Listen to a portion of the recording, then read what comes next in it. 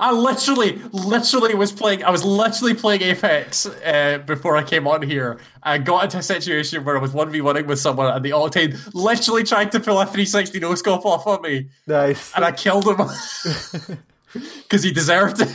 Nice. Like, literally jumped around the corner and 360'd with a Peacemaker, and I just shot him in the head, and he died. It was like that scene out of Indiana Jones. It's great.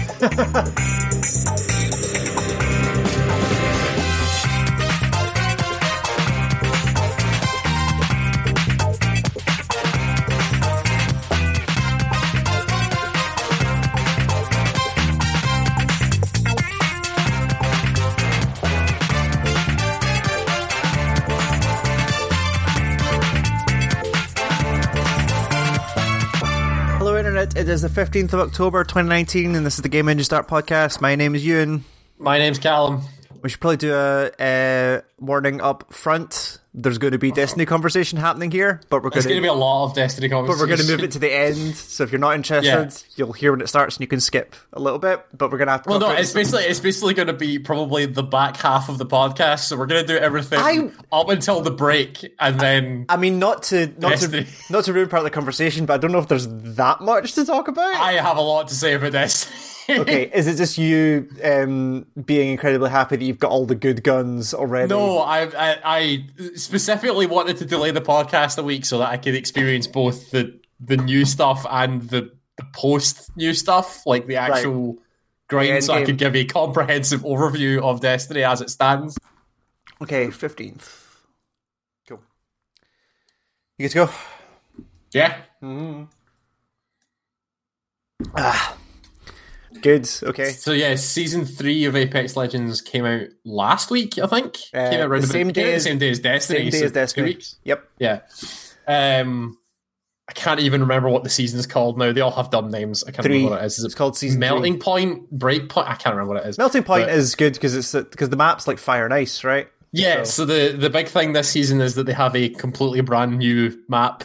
Blasphemy! They're out of Kings Canyon. I know. What kind of battle royale game is this with more than one map? Well, it's kind of like they're doing it because it's tied into the lore, quote unquote. Because like the whole point is that the new character Crypto fucked up Kings Canyon so much that they had to go somewhere else.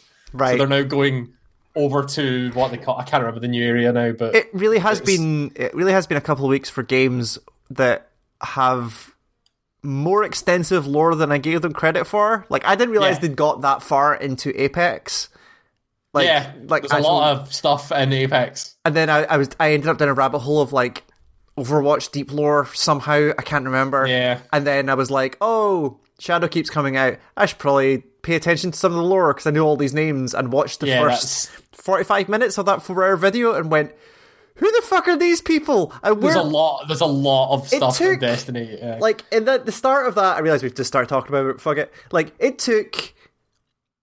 What? Like, so the video I watched starts with, like, the Book of Sorrows, like, the old shit. So, as a point, this is a 4-hour comprehensive lore video put out by YouTuber called My Name is Bife, who is... very, very good at making Destiny lore videos. It's an excellent video. It's a really well-made video, but it's 4 hours, right? And this is basically everything up to Shadowkeep, it seems like. Yeah. And it starts with the Book of Sorrows, which is like the Destiny Old Testament, from what I can tell. And it took 25 minutes in before they said the word Crota, and I went, that dude... What? The whole first 25 minutes is telling the story of how the Hive became the Hive. Yeah, exactly. Because the video starts and they put up three Hive people, and you're like, oh cool, we're going to start talking about the history of the Hive, and then they called them something that wasn't the Hive. Yeah, they were the people before the Hive. Anyway, whose name I can't remember. Apex Legends. Sorry, yes. New map. New map is really, really cool. It's it's got a fire and ice theme, so there's a lot of lava areas. I hear people are abusing the train. The train's really funny. Like, the train's great. Okay. But there's a lot of... The map's, like, split. There's, like, some frozen over areas and there's some lava-based areas, but it's all kind of themed around there being, like, a city research area sort of idea, where there's, like, lab areas and then big cities. maps are a lot more open. There's a lot more big space to like move around in, as opposed to like really tight areas in Kings Canyon. I heard that snipers are having a field day so far. So the meta, quote unquote, has shifted to more long range engagements. Right. So a lot of sniping, a lot of that hyper rifles and stuff like that. Luckily, because the new gun is also a sniper rifle. Right. Well, it's kind of a sniper rifle. It's, if anybody played Titanfall 2, it's the charge rifle from Titanfall 2. Right. Yeah. Which is like you press it and it fires out a laser and then a slug after it. Mm-hmm. And the laser does damage and the slug does a lot of damage, so you can like trace people with it. And hopefully it's a sniper rifle, but you can use it basically at any range. It's very good. I like the charge rifle a lot. Good.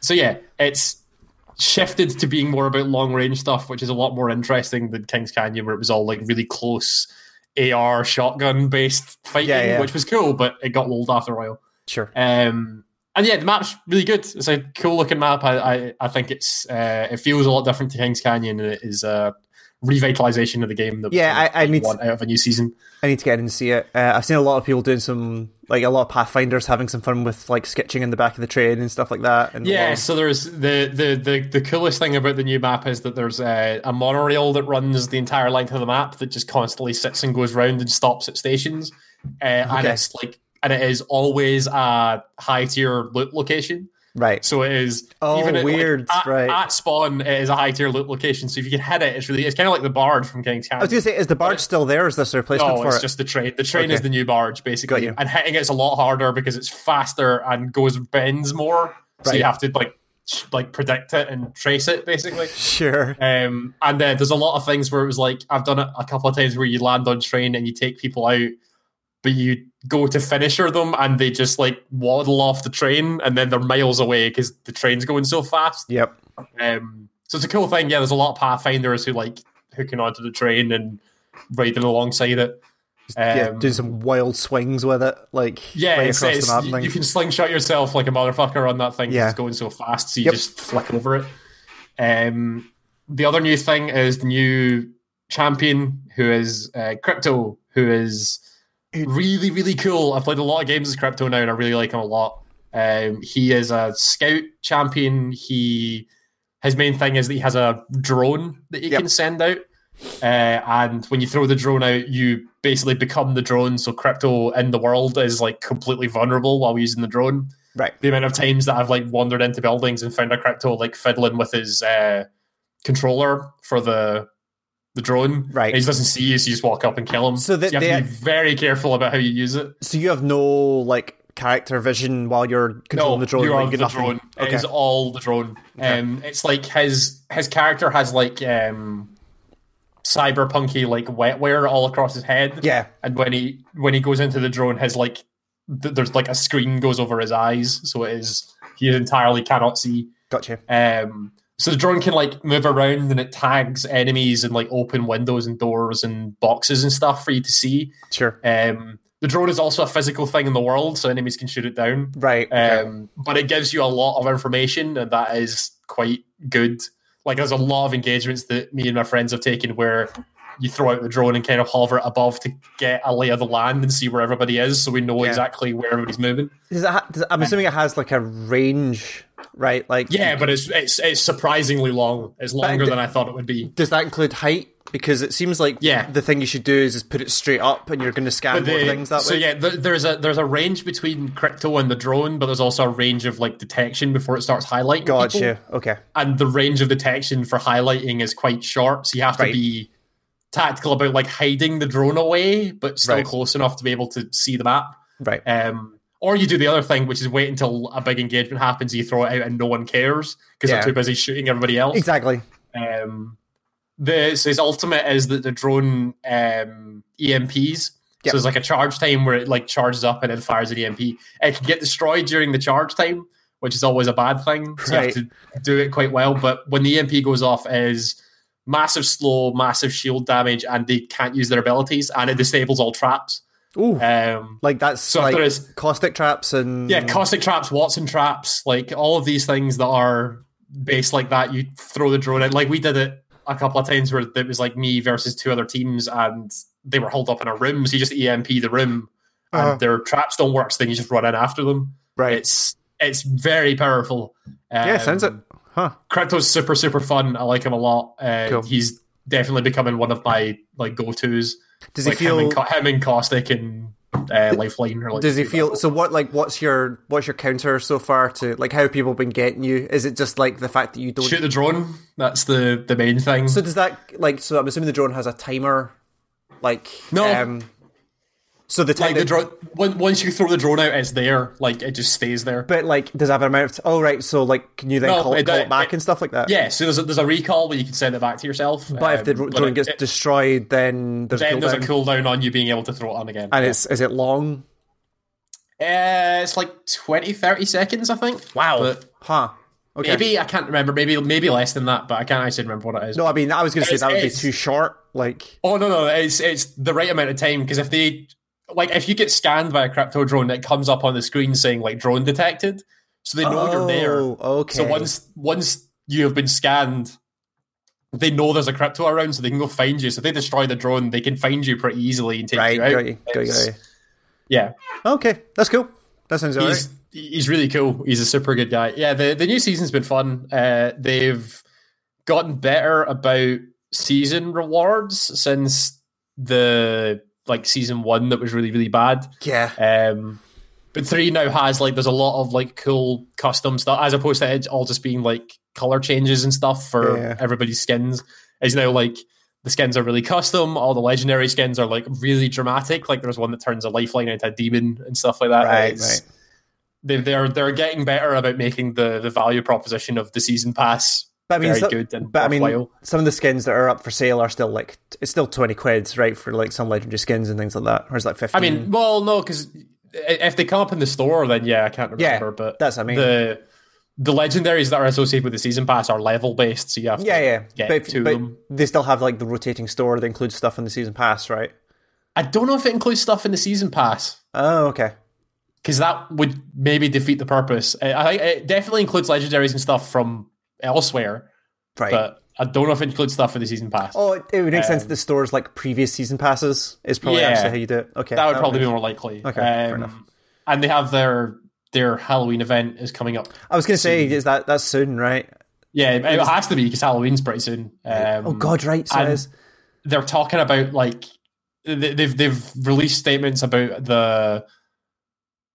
the premium, not the premium version of that, but the same thing they did for the other event that happened where everybody got super outraged at the price of boxes and stuff like that. Yeah. They're doing that again, but only a little bit better, and people are still really mad. What did that involve? I didn't see that thing from the previous season. So they had they had a bunch of cosmetics that were only available in these specific event packs. Right. That you could only buy the event packs, and because they're packs, they're still random chance, so it's unlikely that you're going to get the thing that you want. But then there was also the Bloodhound heirloom, which was it changed their melee weapon to a hatchet and gave them a unique finisher to do with the hatchet and stuff like that. Oh, yeah. You could only get that if you unlocked every item associated with the event pack. And then when you unlocked every item, you then had to pay another, I think, £10 or something to get the heirloom. Yeah. So it was a scam. It was a super do not do this. This is crazy sort of thing. So they've sort of wound it back now, and I think they've cut the price of the packs, and they've said you get the heirloom if you get all the items. You don't have to pay an additional thing. But you still have to pay for the packs, right? Yeah, it's still wicked expensive to buy these very specific limited time offer packs. How do they handle dupes in those packs? I don't know. That's the thing. I don't have enough of it to have seen. Because it's one thing to be like Overwatch boxes where you just get them randomly, and if you get dupes, fine. But if I'm paying for a box, I wouldn't pay for a box. But two, if I was paying for a box, I would definitely want it to be 3 new things or whatever. I can't speak to how they handle the dupes thing because rightfully you haven't bought a box, right? Yeah. Okay. Well, no, I bought one event box, I think, last. Oh, really? Time. Okay. And I got a legendary out of it, so I was like, okay, that's enough. That's fine. I still left it there. Fair enough. But yeah, it's better this time, but it's still not good. So sure. And I'm assuming the map is for everyone, right? Like the map appears. Yeah, the map is just the map now, and it's also this is the thing I didn't understand. I didn't notice. Doesn't point out. Like this is like you cannot go back to King's whatever it's called, King's Canyon. King's Canyon. It is just again a map for now. The reason they're on the new map is because that map is fucked. Like they destroyed that map. Okay, it is. So blew up the repulsor tower, and then all the animals came in, and now it's all screwed. So they had to leave. That's the whole point. So they imagine that like season 4 or 5 was going to be like the return to King's Canyon. Potentially, yeah. I assume at some point they're going to be like, "Oh, we're back! Look, we've cleaned everything up. It's King Canyon again." Sure. But I don't know. Is the thing.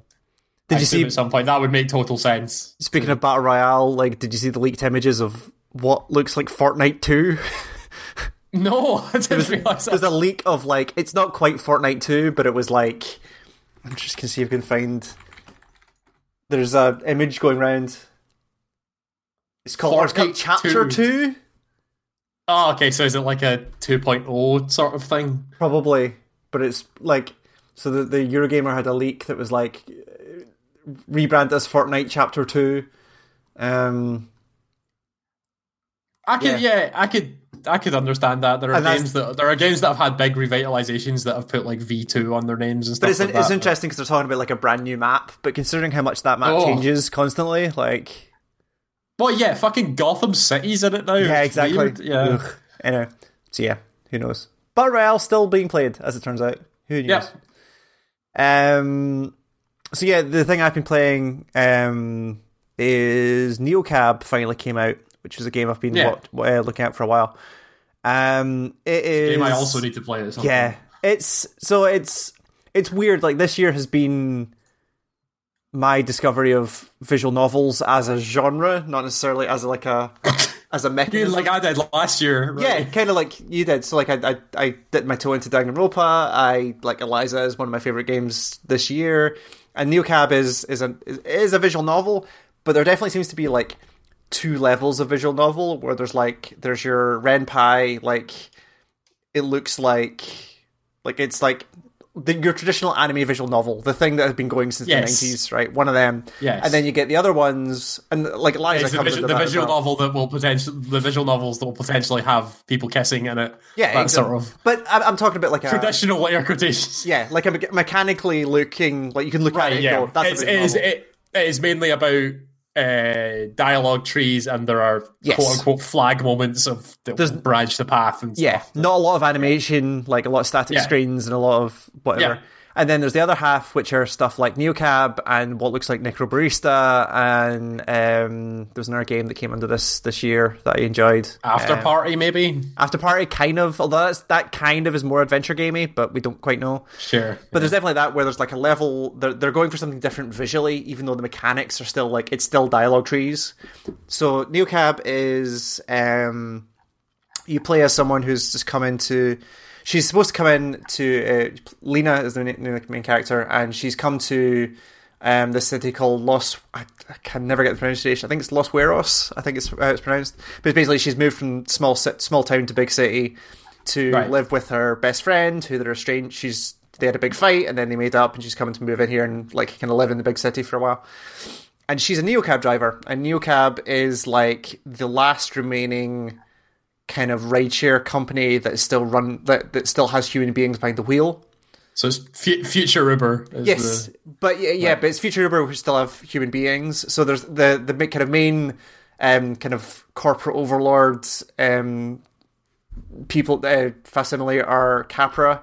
So like they run like the automated car network and all of the like EV charging stations, and they have their social network, and they have their like they're all of the companies wrapped up into one, right? Like you don't have Amazon, your megacorps. Yeah, they're a megacorp, and they have a lot of Zaibatsus. Yes, they have a lot of power and influence in the city, and there's a kind of overarching story about you and your best friend, where she goes missing very quickly, and you're using as you're going on as you're doing rideshare stuff, you're finding out from different people about what the city looks like, who these people are, how people are interacting, all that kind of stuff. So there's a kind of overarching story, but then every fare that you pick up is kind of their own little story where you hear about their life and what they're doing and their decisions and all this kind of stuff. Yeah, like a cab driver, like a cab driver would, right? And you get the same characters will appear multiple times, and sometimes they'll actually like request you specifically and all this kind of thing.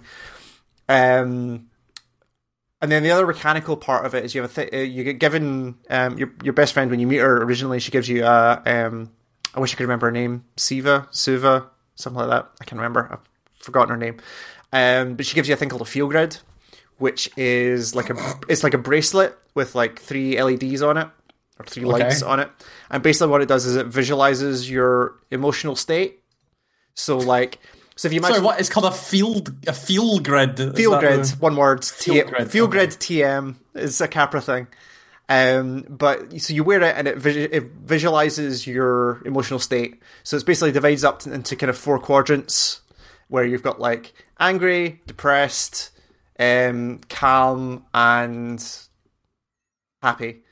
And as you interact with your fares and you go like as story stuff happens, like you will jump around in this field grid and it'll show you where you are at all points, and then your current mental state will also influence your dialogue choices. So there's been a couple of instances where like you'll be having a conversation with someone and you'll hit one of the options and her internal monologue will go, "I am way too fucking stressed to get further into what's happening right now," and you can only choose the other one. Okay. So it does kind of you have like emotional things driving your responses or whatever. Yeah. So it's a layer that adds on to like some of the other kind of more systems stuff that's on there as well. So obviously you're driving an electric car, so you need to like keep charge of your batteries up, which involves you paying for fuel, which comes out of the money you're making for your ride fares. And every time you drop off a fare, you pull out your phone and it shows you the map of the city and like where all the fares are to be picked up. And like obviously the further you have to drive to them and their route, the more power you're taking, the more money it will cost you. Does it make up for the fare the money you're going to get from the fare, all that kind of stuff. Right. But also like you end up doing the thing where like obviously like, well, not obviously, depending on how you play it, like you kind of want to help the people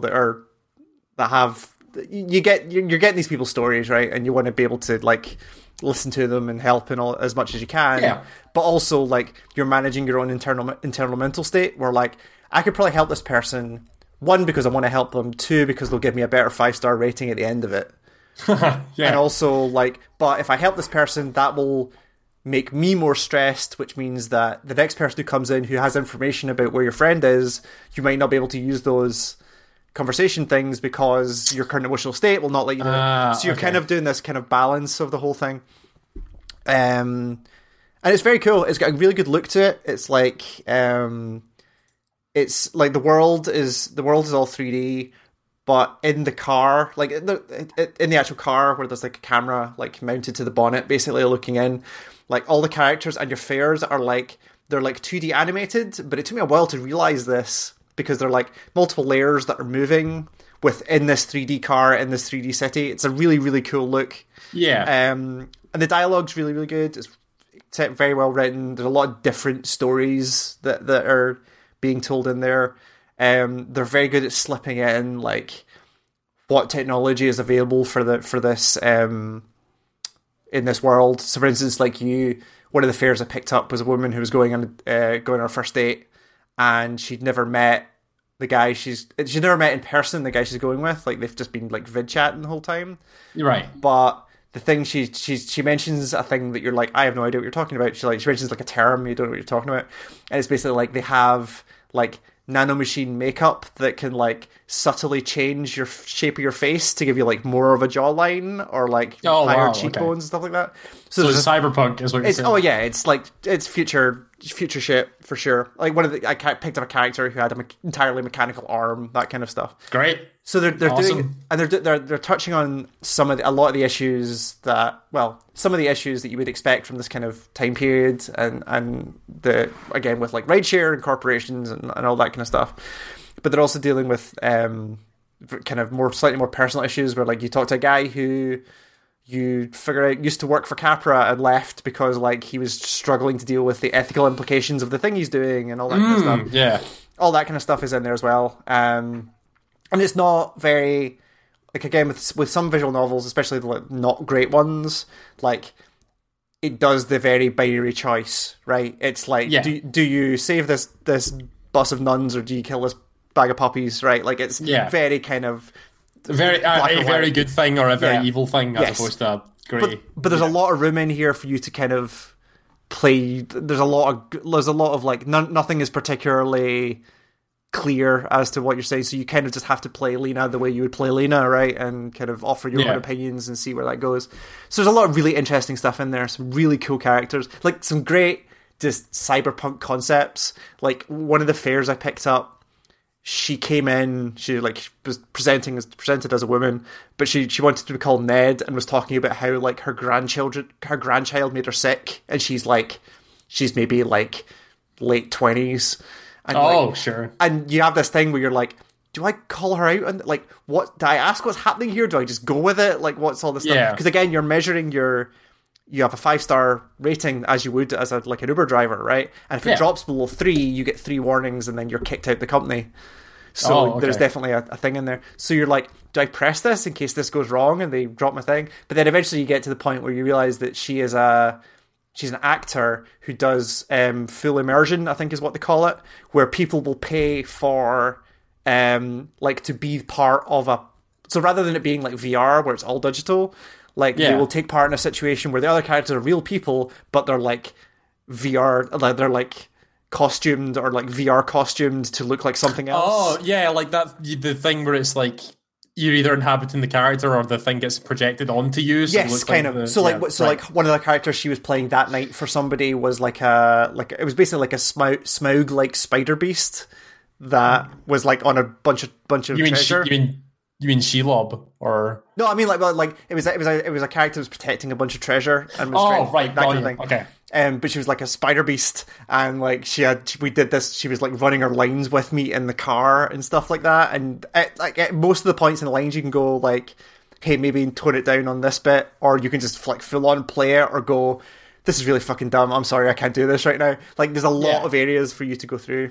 And like a lot of characters will like come back and look back around on stuff that you've seen. Like some of them will text you later and all this kind of stuff. And then there's like investigations where you can like, I need to leave the fair for a bit and go to this place to talk to someone about where your friend's gone and all this kind of stuff. It's very cool. It seems pretty cool. That's a good idea. Yeah, it's well worth a look if you're into. But it is like, again, to be clear, it is a visual novel. There's not, apart from like the kind of there's not a lot of mechanics, but there's a lot of systems, if you know what I mean. Like you're kind of you're not physically doing a whole lot, but there are things that will impact the small things that you do. Your interactions, all dialogue choices and choices of fairs, like that's what you're doing.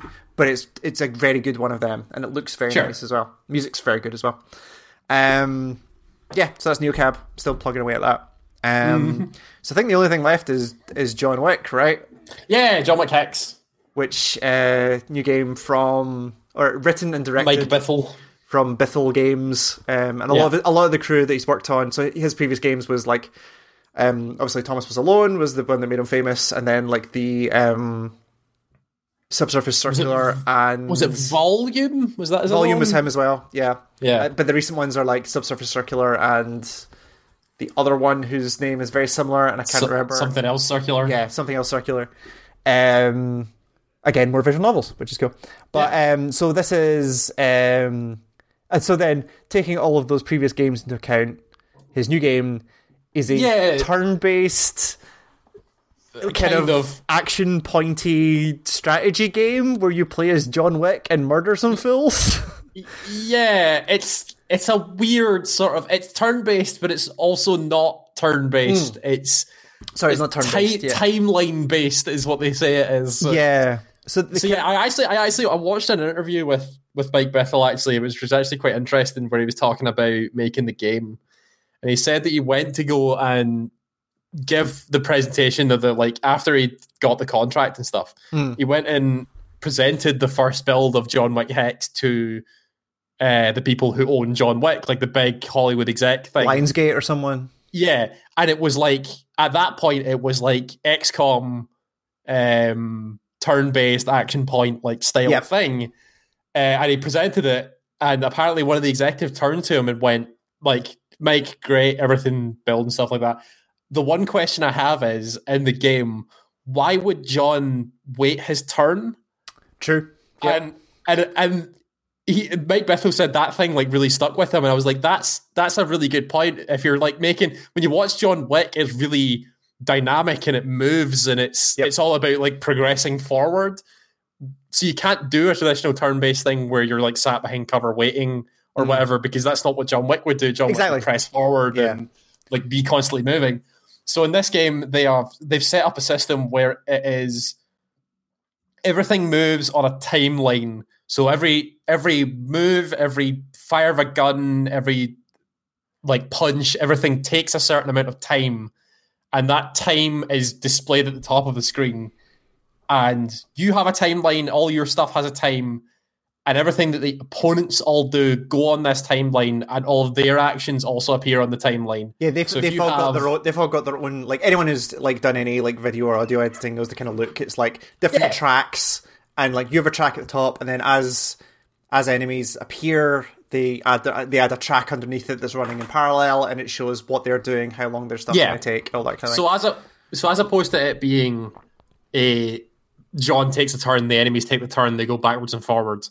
It is this kind of really fluid system where everybody's kind of moving all at the same time. It's just whose action is going to happen first. Yep. So if you arrive on a scene and there is someone in front of you and you decide to shoot them, and that takes, say, a second or whatever, but they have the option of, but they are right beside you and they have the option of punching you, and that maybe takes 0.6 of a second. Their punch is going to land on you before your shot goes off. Yeah. And then stops your shot going off. So then everything resets and you have to worry about that. And consequently, like, if you've got a guy, like, up in your face, like, because a lot of the moves as well they're really good at showing you, like, all of the information, which is very, very good. The timeline is constantly, like, changing. It previews what you're thinking about doing, so tell you how long things are taking. Yeah, when you hover over, like, a move to do, it will show you, like, there's always, like, a wind-up time and then an execution time. So, like, every shot that John does has, like, a wind-up time, and then he'll do, like, a double tap. He'll do 2 shots.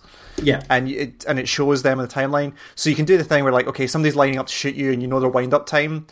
You could just shoot them back, but at least can get one shot into you, and health is an issue. So what might actually be the thing? I did this at one point when I actually sat and worked the time when you actually plan out the timeline.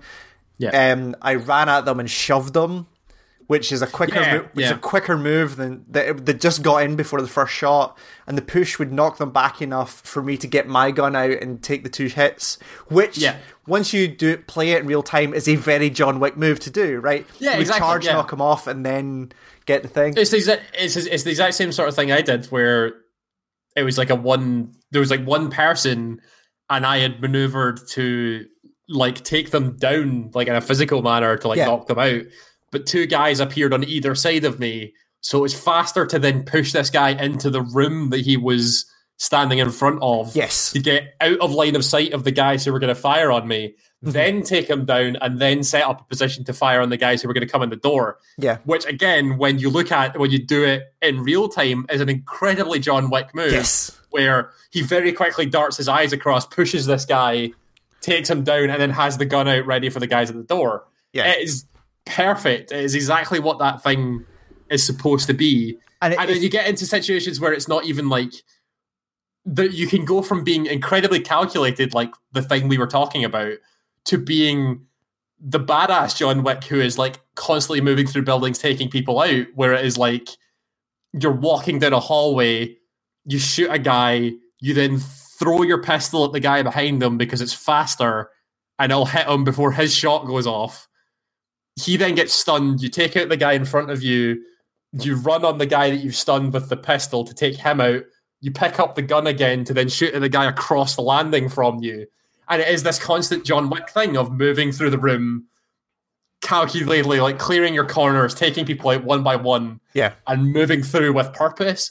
And it's insanely satisfying, and it feels really tactful, and like you feel like you're a genius when stuff goes well. Oh, totally. You have all the information in front of you of like the timelines there, it previews everything. Yeah. And you're just left to figure out how to get through this room or this building or whatever it is. And there's a lot of there's like there's some core DNA that it shares with something like the 2016 Doom, right, which sets it apart from stuff like XCOM, where in this game, like, you need to keep moving forward. Like, you could sit in cover and like take pot shots, but it's probably not going to go well. But also you're managing, like, when you run out of ammo, like, you don't pick up ammo, you just pick up straight up new guns. Because you can fling your gun at people to stun them and that kind of thing, which is a very cool thing to do when you manage to pull it off. And also, like, you need to keep going because a lot of the situations, like, there will be enemies that are spawning all over the place, so you need to keep moving, getting into cover and keeping stuff going. So most of the levels are about getting to an escape, but the escape locks if there are enemies around. So you're constantly pushing forward, taking people out, trying to get to the end, but then the end locks itself as more enemies spawn, so it's about being fast but being clever enough to where you're not going to get into, because like if you get injured, you have to spend bandages to get your health back, which are a limited resource, and also take time to do. And it's a lot of time. It's a long the longest thing in the game, I think. It's like 2.5 seconds. We're also dealing like bandage yourself up. All of these moves are talking like fractions of a second. Like you'll say it's like 0.8 of a second. And stuff like that.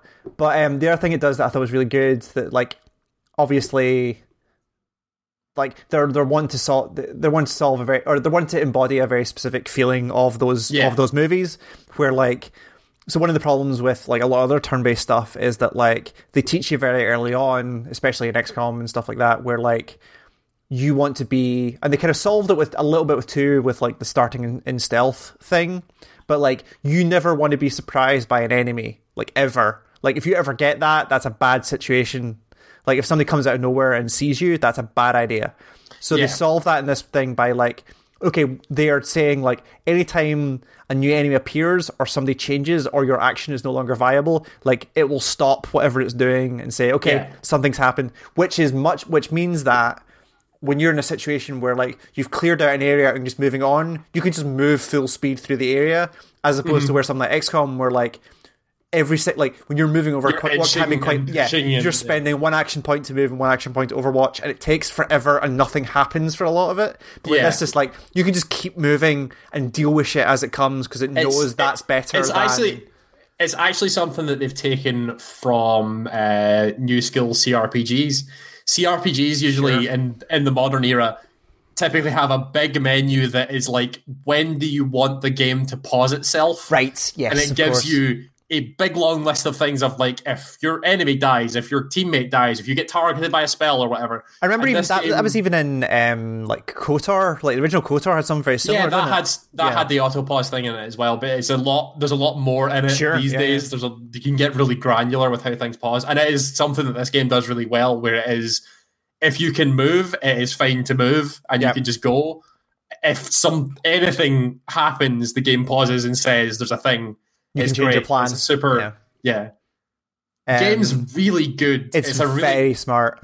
It's a really clever game, and it makes you feel really clever, but it is also just really fun. Yeah. And it inhabits that character so well, and it's a well designed, from the top to the bottom, it's so well designed. It's great. They've really thought about a lot of you can tell they spent a lot of time thinking about it. It continues to be like Bithell and his studio, like, really keep wanting to make the games that I've always wanted to make.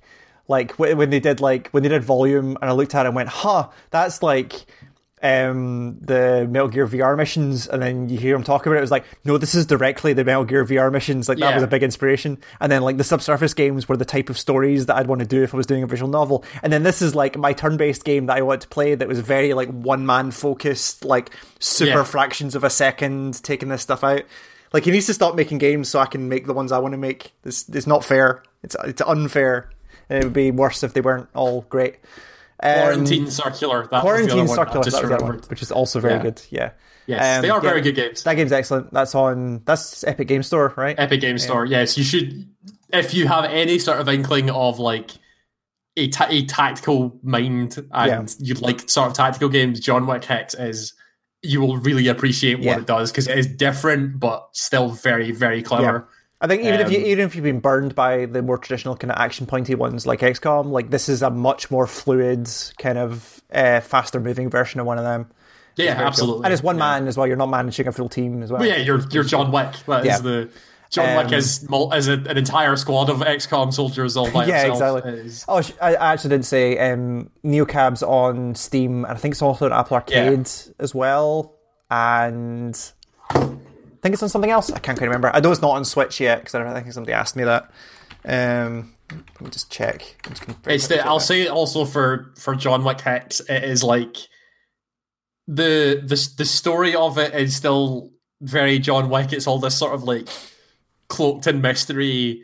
No one quite knows what that world is, sort of thing. Totally. So they get. I'm pretty sure it's Ian McShane and Lance Reddick that are in it. It is both of those guys that are doing the thing. And also, Troy Baker's the main bad guy. He's Hex. Oh, he's Hex. Okay, of course he is. Which is pretty good.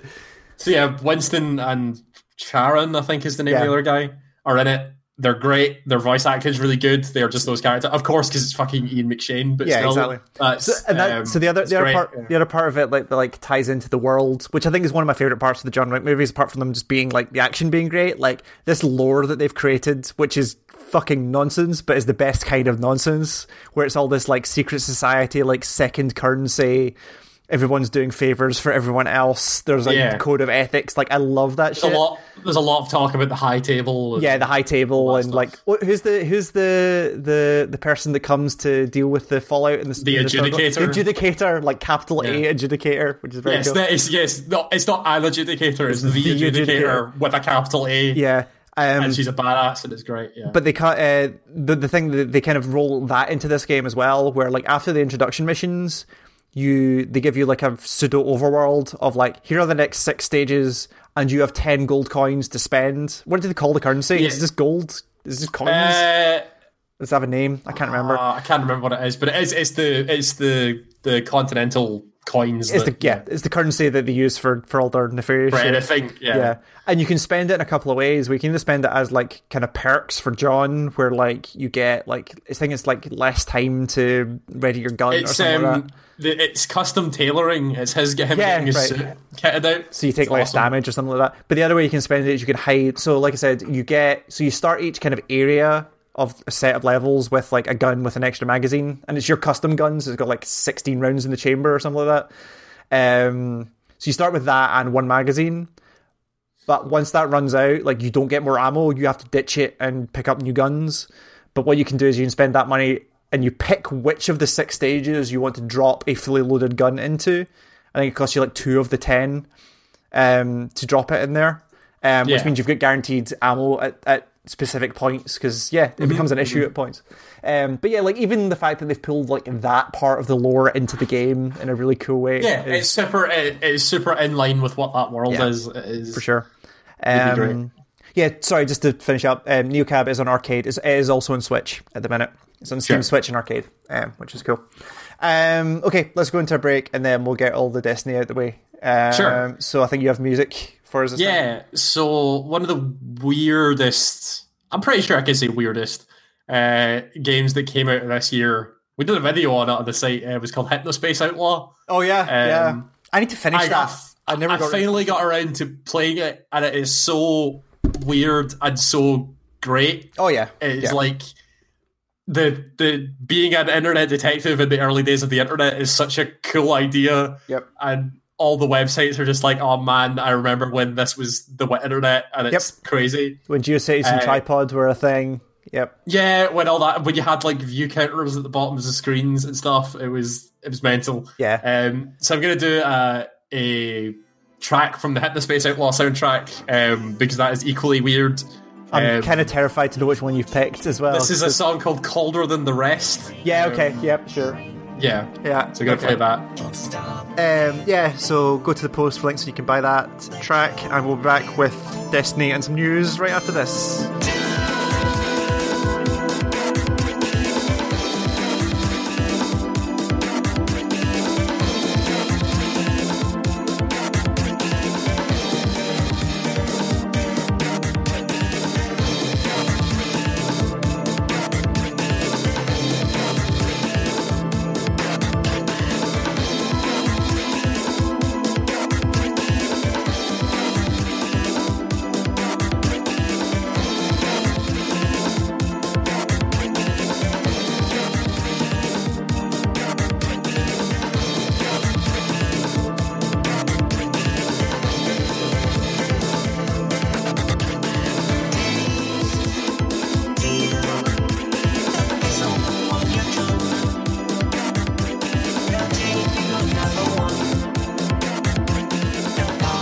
So that was Colder Than the Rest by the made-up artist Freezer with a 3 from the Hypnospace Outlaw soundtrack. If you like weird shit, you should go play Hypnospace Outlaw. It's also like really funny and kind of strange, but yeah, it's a cool game. Like I think that game's pretty awesome. There's a video of it on the site if you want to see what the fuck we're talking about. So Destiny happened. Finally. Yeah, the big Destiny Shadowkeep expansion delayed like a month. Was it a month or 2 months? So, yeah. But it finally came out, and it's Destiny. Yeah, like, it's more Destiny. It's Destiny, but vastly improved. So a lot of the conversation was going to be like, is this going to be another? Like, I think the ones that people talk about are like Taken King and Forsaken, right? In terms of previous expansions, big earth-changing level expansions for Destiny. Yeah, and I don't think this hits that level in terms of like content, but it's definitely a different. Yeah, it's definitely a different thing in terms of like business stuff, which is interesting. It is not as big as Forsaken. It is not as big as Taken King. But in terms of like what you physically do in the expansion, it is more like another season of content. Yeah. But the impact that the changes that they have made is level of like Forsaken, Taken King sort of thing. Like the new armor stuff and all the new ways that you level stuff up is a way bigger thing than the expansion content itself, which is why I wanted to kind of delay a week so that I could really take in the full scope of what the expansion means to the full game, as opposed to just being in the first week of the game and going like, oh my god, it's a new story and all that. Totally. I wanted to see the... So there's the stuff that we don't really need to interact with because we've been playing for a while, but like it's worth mentioning, like the base Destiny is now free to play, which is now so everything. Well, what is it? Is it everything up to? I think it's everything not including Forsaken. Yeah, and then you can't do the Forsaken campaign. I know that much. So you can do the Red War, you can do Warmind, you can do Osiris. Why you would want to, I don't know, but you can. But they're they can be done. Section. Yeah. I have a friend who is doing it right now, like the new player experience of like it's all free. You get in your 750 light, and you can basically do whatever you want. Yeah. If you want to go and like play a Crucible match with your friends who are all 950, you can totally do that. You can play Gambit. You can do all the things that anybody else can. Yeah. Nothing is stopped from you. The only thing that's stopped from you is like the brand new stuff like Vex Offensive and stuff. That's not available to you. And then Forsaken itself is like a campaign pack, which adds all the Forsaken stuff in, which gives you like all the content from Forsaken and all the season stuff, like all the exotic quests and all that stuff. Yeah, which is, but yeah. So there's the whole, and then again, like for people who haven't been following this is the first expansion they've done since the Activision split. So you start to see like, and they've always talked about this being like closer to what they always wanted this to be, where it is like this. Like they want to be like more iterative, so the deluxe edition that you get with if you buy Shadowkeep, I keep wanting to say Shadowfall, that's not a thing. Shadowkeep has like the season passes for the next for this season and the next 3 seasons, and they're doing it as like a for a year like mix of stuff that you get a season pass for. But they're trying to make it, the way that they've talked about it is they want to make it as more of like a dynamic thing where the changes to seasons are not like we're out of this season and out into this season. Is like you can kind of see the changes coming ahead of time and it all kind of flows into the world. Yeah. So there's really small parts of that already happening, and it sounds like a really dumb example, but the fact that it's moving as quickly as it is now, like you start to see parts of that with like the Dreaming City from Forsaken. Yeah, with the weekly curse thing with a narrative reason for why they're doing it. But in this so far, like I've seen a bunch of people talking about how I haven't finished the campaign. Well, have I finished the campaign? I can't tell. I think there's still a mission. You have, I think, but maybe. But like, so even in the tower, like you talk to Ikora and she's talking about like building a like. Can you imagine if we had a portal directly to this thing? Yeah, Ikora's fucking dumb idea to build a Vex gate in the tower. Yeah, right. But then like people have been noticing like they're building shit behind her. Like they log in one day and they're like, "Here's a new gangway that is being actively worked on." You're like, "Huh." Yeah. So like the world itself changing quicker than it used to is very cool. There's a lot of like the secret stuff that they started dropping into and some of the other stuff, but like, here's a thing that you don't know what it does yet and might not be revealed yet, or all this kind of stuff. Like a lot of the kind of Bungie secret stuff is starting to come in as well. And I don't know, like in terms of like the actual content that's there at launch of this new thing, like I like the story missions. They look cool. Like that big fuck off pyramid is a very cool pyramid. The whole point of this expansion is that you go back to the moon. Eris Morn, who was the focal point of like Taken King and a lot of the Crota stuff, and a lot of the and some stuff in 1 as well, actually. Well, that was the Taken King. That's what I'm talking about. Oh, sorry, Taken King. Taken King, Crota and stuff. She's not really appeared in 2 until now. When she has been on the moon forever and said, "Holy shit, there's something bad going on the moon." Yeah, and you get there, and there's a whole bunch of like crazy hive that have built a Scarlet Keep on the moon. And there are like floating ghosts of dead guardians everywhere, and it's really spooky place to be on the moon. Yep. And that's the kind of like setup for what happens on the moon. And then there's a whole bunch. There's like the actual story that goes on underneath it, which is actually really cool. Yeah. Like them starting what they've been teasing for a while of like what the actual like the bad people behind everything is. So they're now actually starting to like on ramp it and be like, now we're going to talk about it. And so that was the point where I decided I needed to know the lore of this thing, because when you started talking about like, oh, this thing that happened directly links into this thing they've been teasing for a while, I'm like, I don't know 7 of the words you just said, like none of them have come up. And again, like this has never been a thing that I've given them, like they don't get a pass for this, but like none of that stuff was in the game. It was technically in the game via Grimoire, but like as a person who played all of that content, as a person who's played all of that content since Destiny 1, I did not know 90% of the terms that were coming out of this thing. The actual like lore stuff and story behind everything is all in codexes and lore cards and like lore books and stuff. It's not at the forefront of so what they're trying to tell. So people then, so it's very, and I suppose like that's the problem.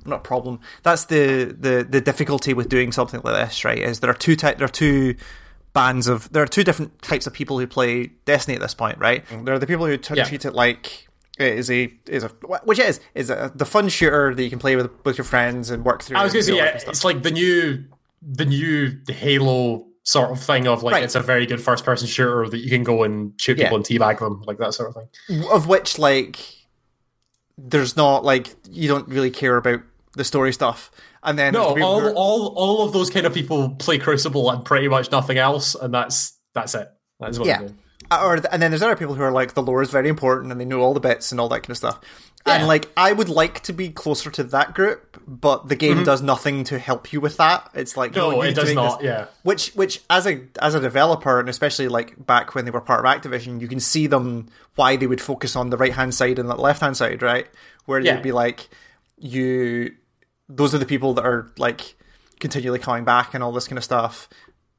If we put in a bunch of lore, it's going to switch those people off. So let's put the lore, and the people who want lore are happier to work for it. So let's kind of sideline it here. But the idea of them maybe starting to bring some of that stuff back in would be kind of cool. But it demands me watching a 4-hour video to work out where the fuck we are to even go anywhere. So the problem with that is, I would say, you don't need it, but you kind of do. Yeah, there's a lot of that 4-hour video that is telling like proper like history of the Destiny lore that doesn't really matter.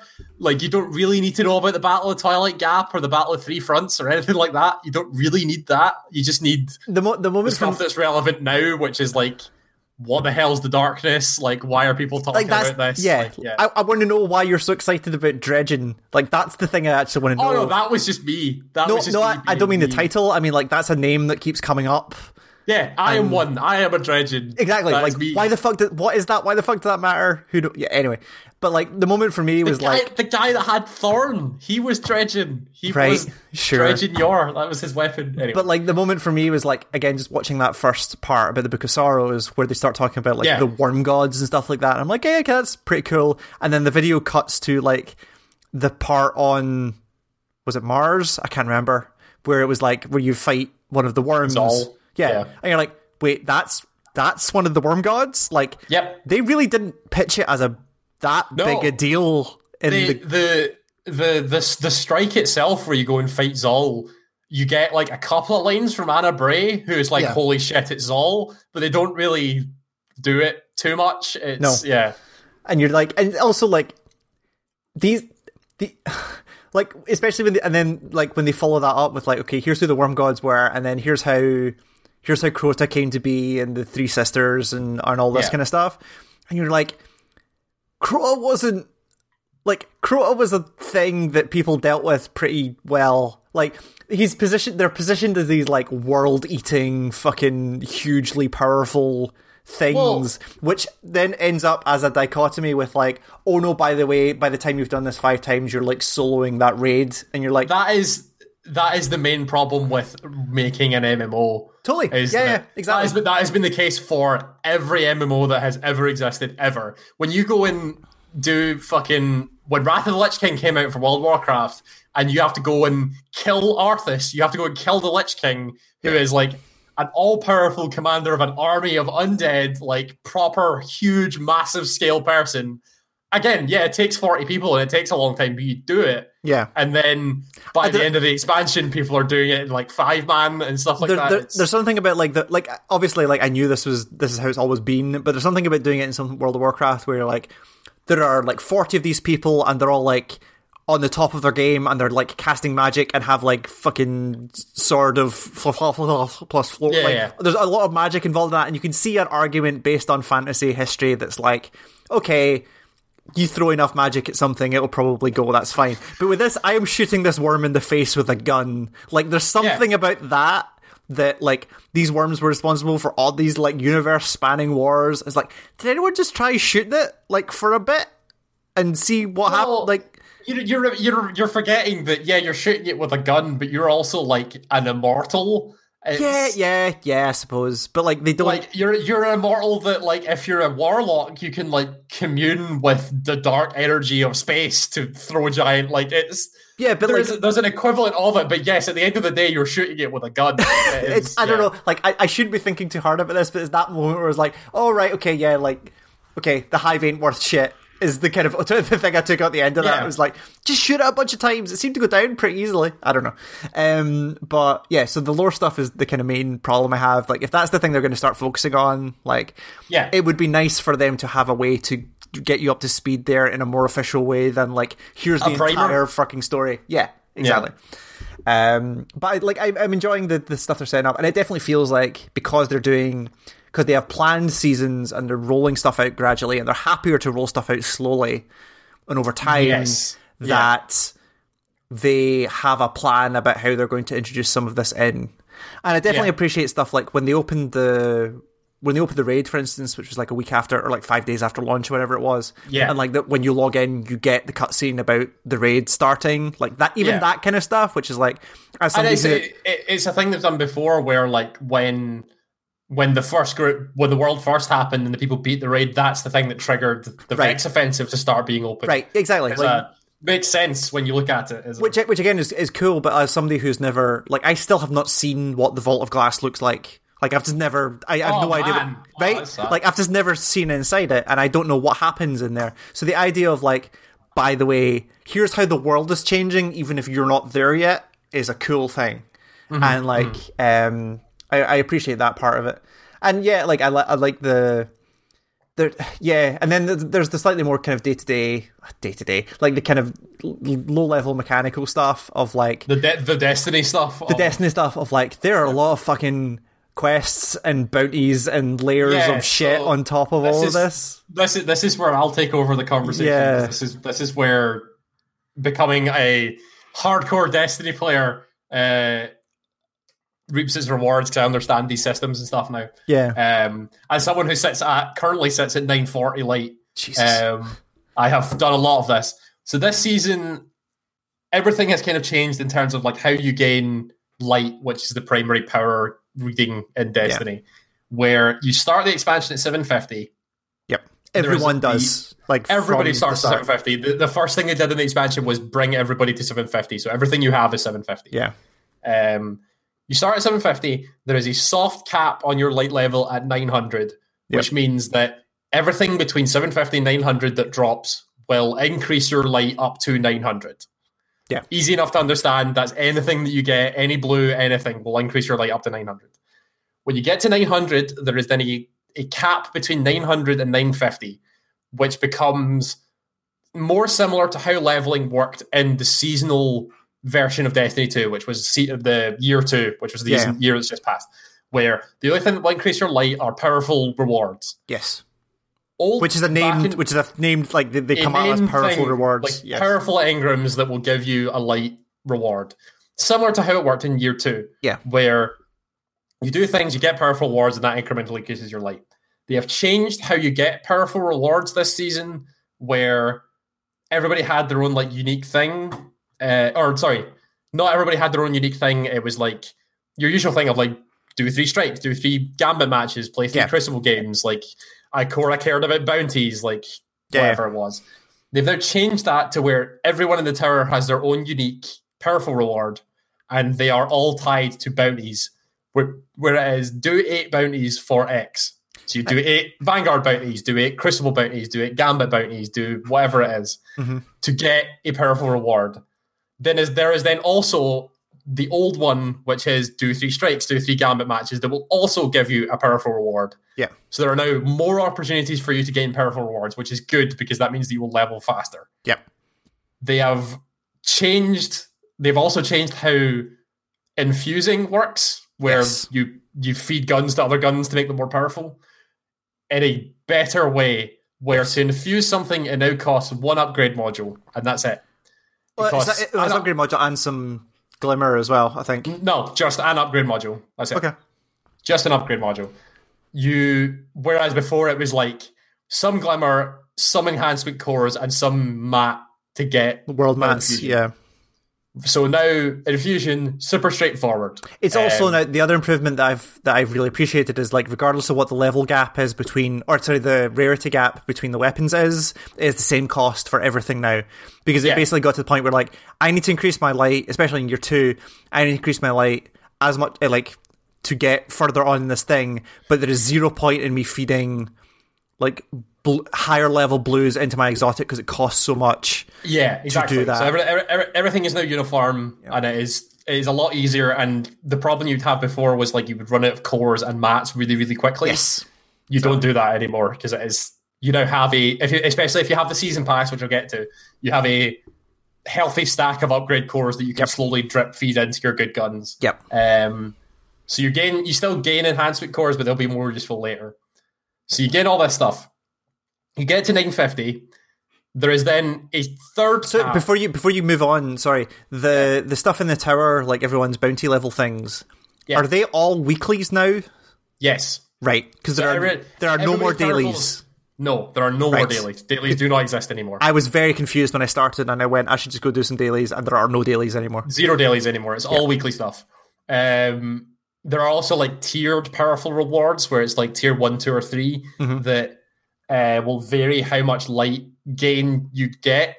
Depends, like a tier 3 powerful will give you a higher light gain than a tier 1 powerful will. That makes sense. They will all increase your light, but will do it better. There's then another cap between 950 and 960, which is like 960 is the super cap that you can get on gear. No gear can be higher than 960. Sure. That is to do with pinnacle rewards, which is the super high tier stuff. So pinnacle rewards are like the raid and like Nightfalls and the hardcore, what were called pinnacle activities. That is how you get pinnacle rewards. Yep. So your average player, even me, because I don't raid and can barely do Nightfalls, will not hit 960. 960 is for the super high tier players that will do this crazy shit like raiding. Yeah. There's then there's an additional thing that can give you power, which is the new thing this season, which is your seasonal artifact. Yep. And this season it is a Gatelord Eye, like a Vex Gatelord Eye. I assume will be different for different seasons. This is where everybody is calling this the season of the bounty, which is entirely true because your artifact will level up with your XP gain. Yes. And will give you additional light on top of whatever the light of your gear is. So I'm currently sitting on 942. It's giving you extra light? Yeah. Or extra power, yeah. Right, okay. So my gear is currently sitting in 938. Right. But I am 944 power. Where are you seeing that difference? Because I've only seen my character light level. So if you highlight your light level, it will tell you your gear light and then your artifact light as well. Okay. So there is theory. In theory, there is no cap on light anymore. Like the more, if you keep feeding levels into your artifact, you will keep gaining light additionally off of your artifact. Right. The artifact is also linked into the new Armor 2.0 system, where as you level up the artifact, you will gain armor and gun mods specific to the season that you can then feed into your armor and guns. And we should also say that, like, for people who are familiar with the old ones, that the mod system has changed as well for guns and things like that, where mods are no longer consumable. Like, once you have a mod, you have it forever, and instead you attach them with power level. No, wait, that's just armor stuff. This is all just armor. Weapons are the same. They're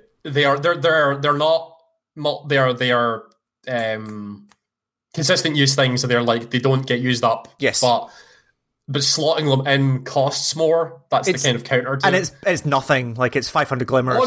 No. The weapon mods are like 2000 glimmer. Are they? Okay. Yeah.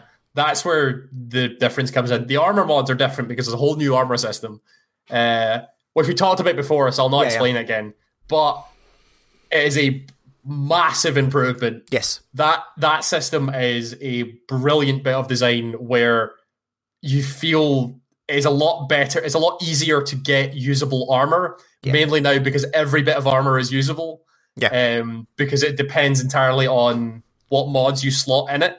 And how you can... So I can now wear exactly the same bit of armor for PvE, for Crucible, for Gambit, and all it takes is like swapping some mods around, and that is like a 1,000 glimmer or something like that. It's barely anything. Should also mention there are still no loadouts.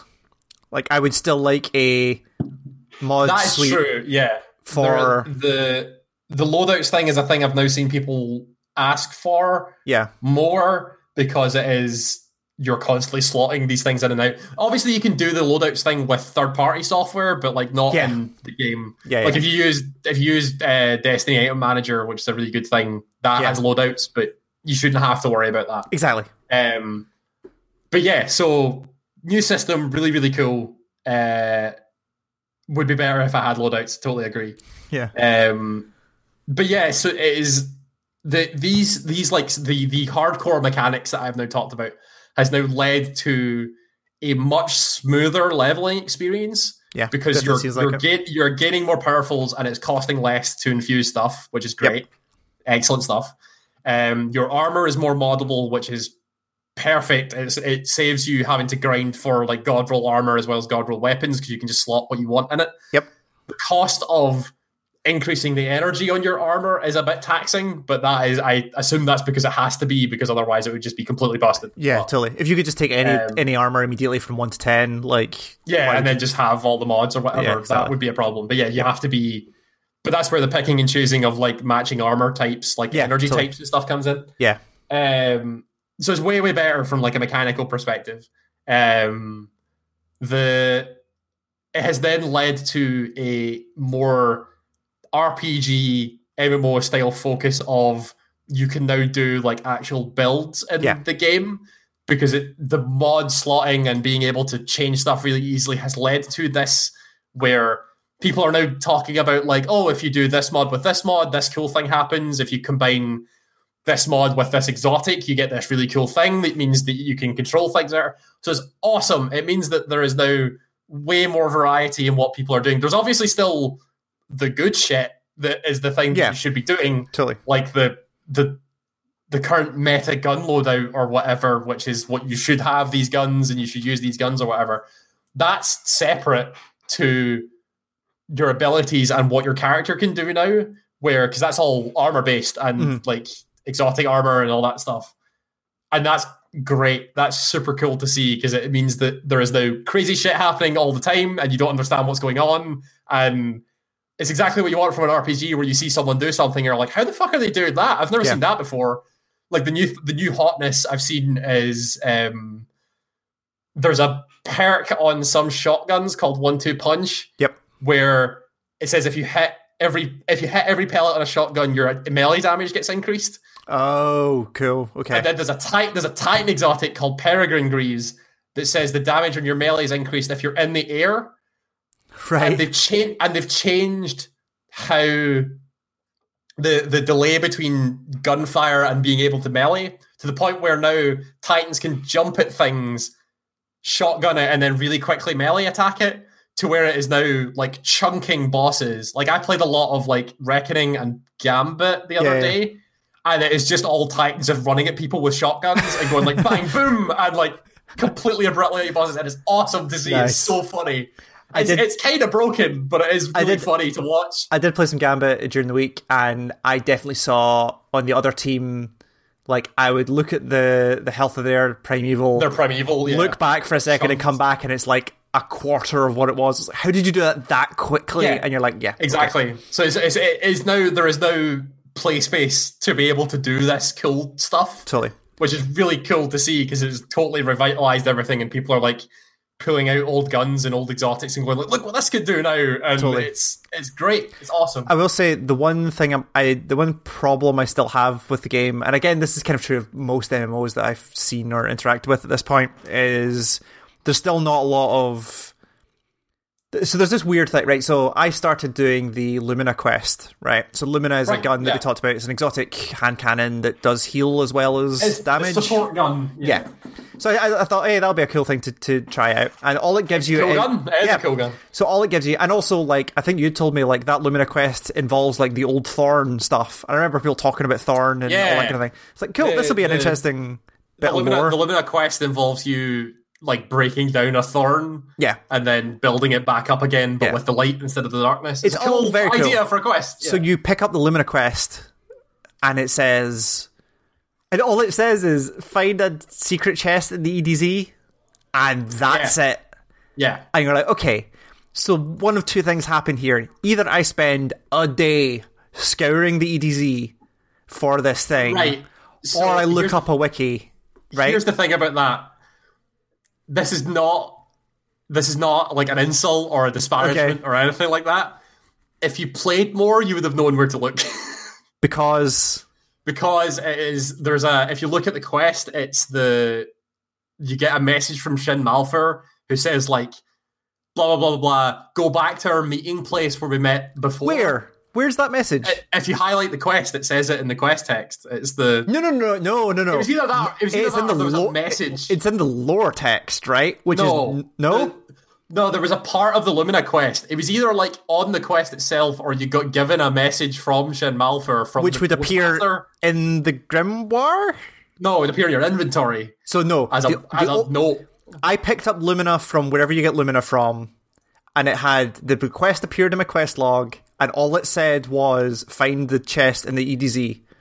There was no message, unless it's hidden like behind like the lore pop out thing, as part of the quest. There is definitely a physical thing that tells you where to go. There is, because I saw it. I don't know where it is now. Right, but I had it, and I know what it is. So, but yeah. You're not wrong. Like, it is still crazy that's is cool. I'm not disagreeing with you. And again, that's part of the original Thorn story, right? So if you'd gone and got Thorn, you go back to the original place where you got the thing that you used to build Thorn. Right, exactly. And instead you build, So, what the fuck is my short answer, right? Like, how...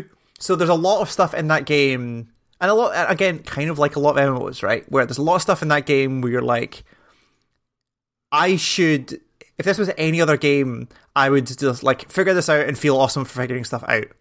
But that is like, there's no way you're going to figure that out your own.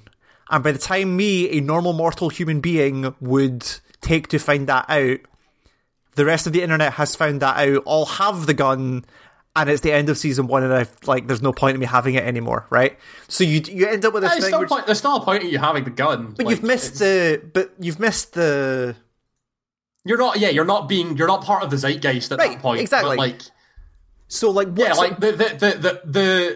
the most fun that I had in Destiny last season was when Outbreak Prime dropped again, because that was like a proper like puzzle exotic quest thing that then led into a Whisper of the Worm style, right? Yes, completely different encounter that had jumping puzzles and separate. Like that is where Destiny shines the most, is in stuff like that.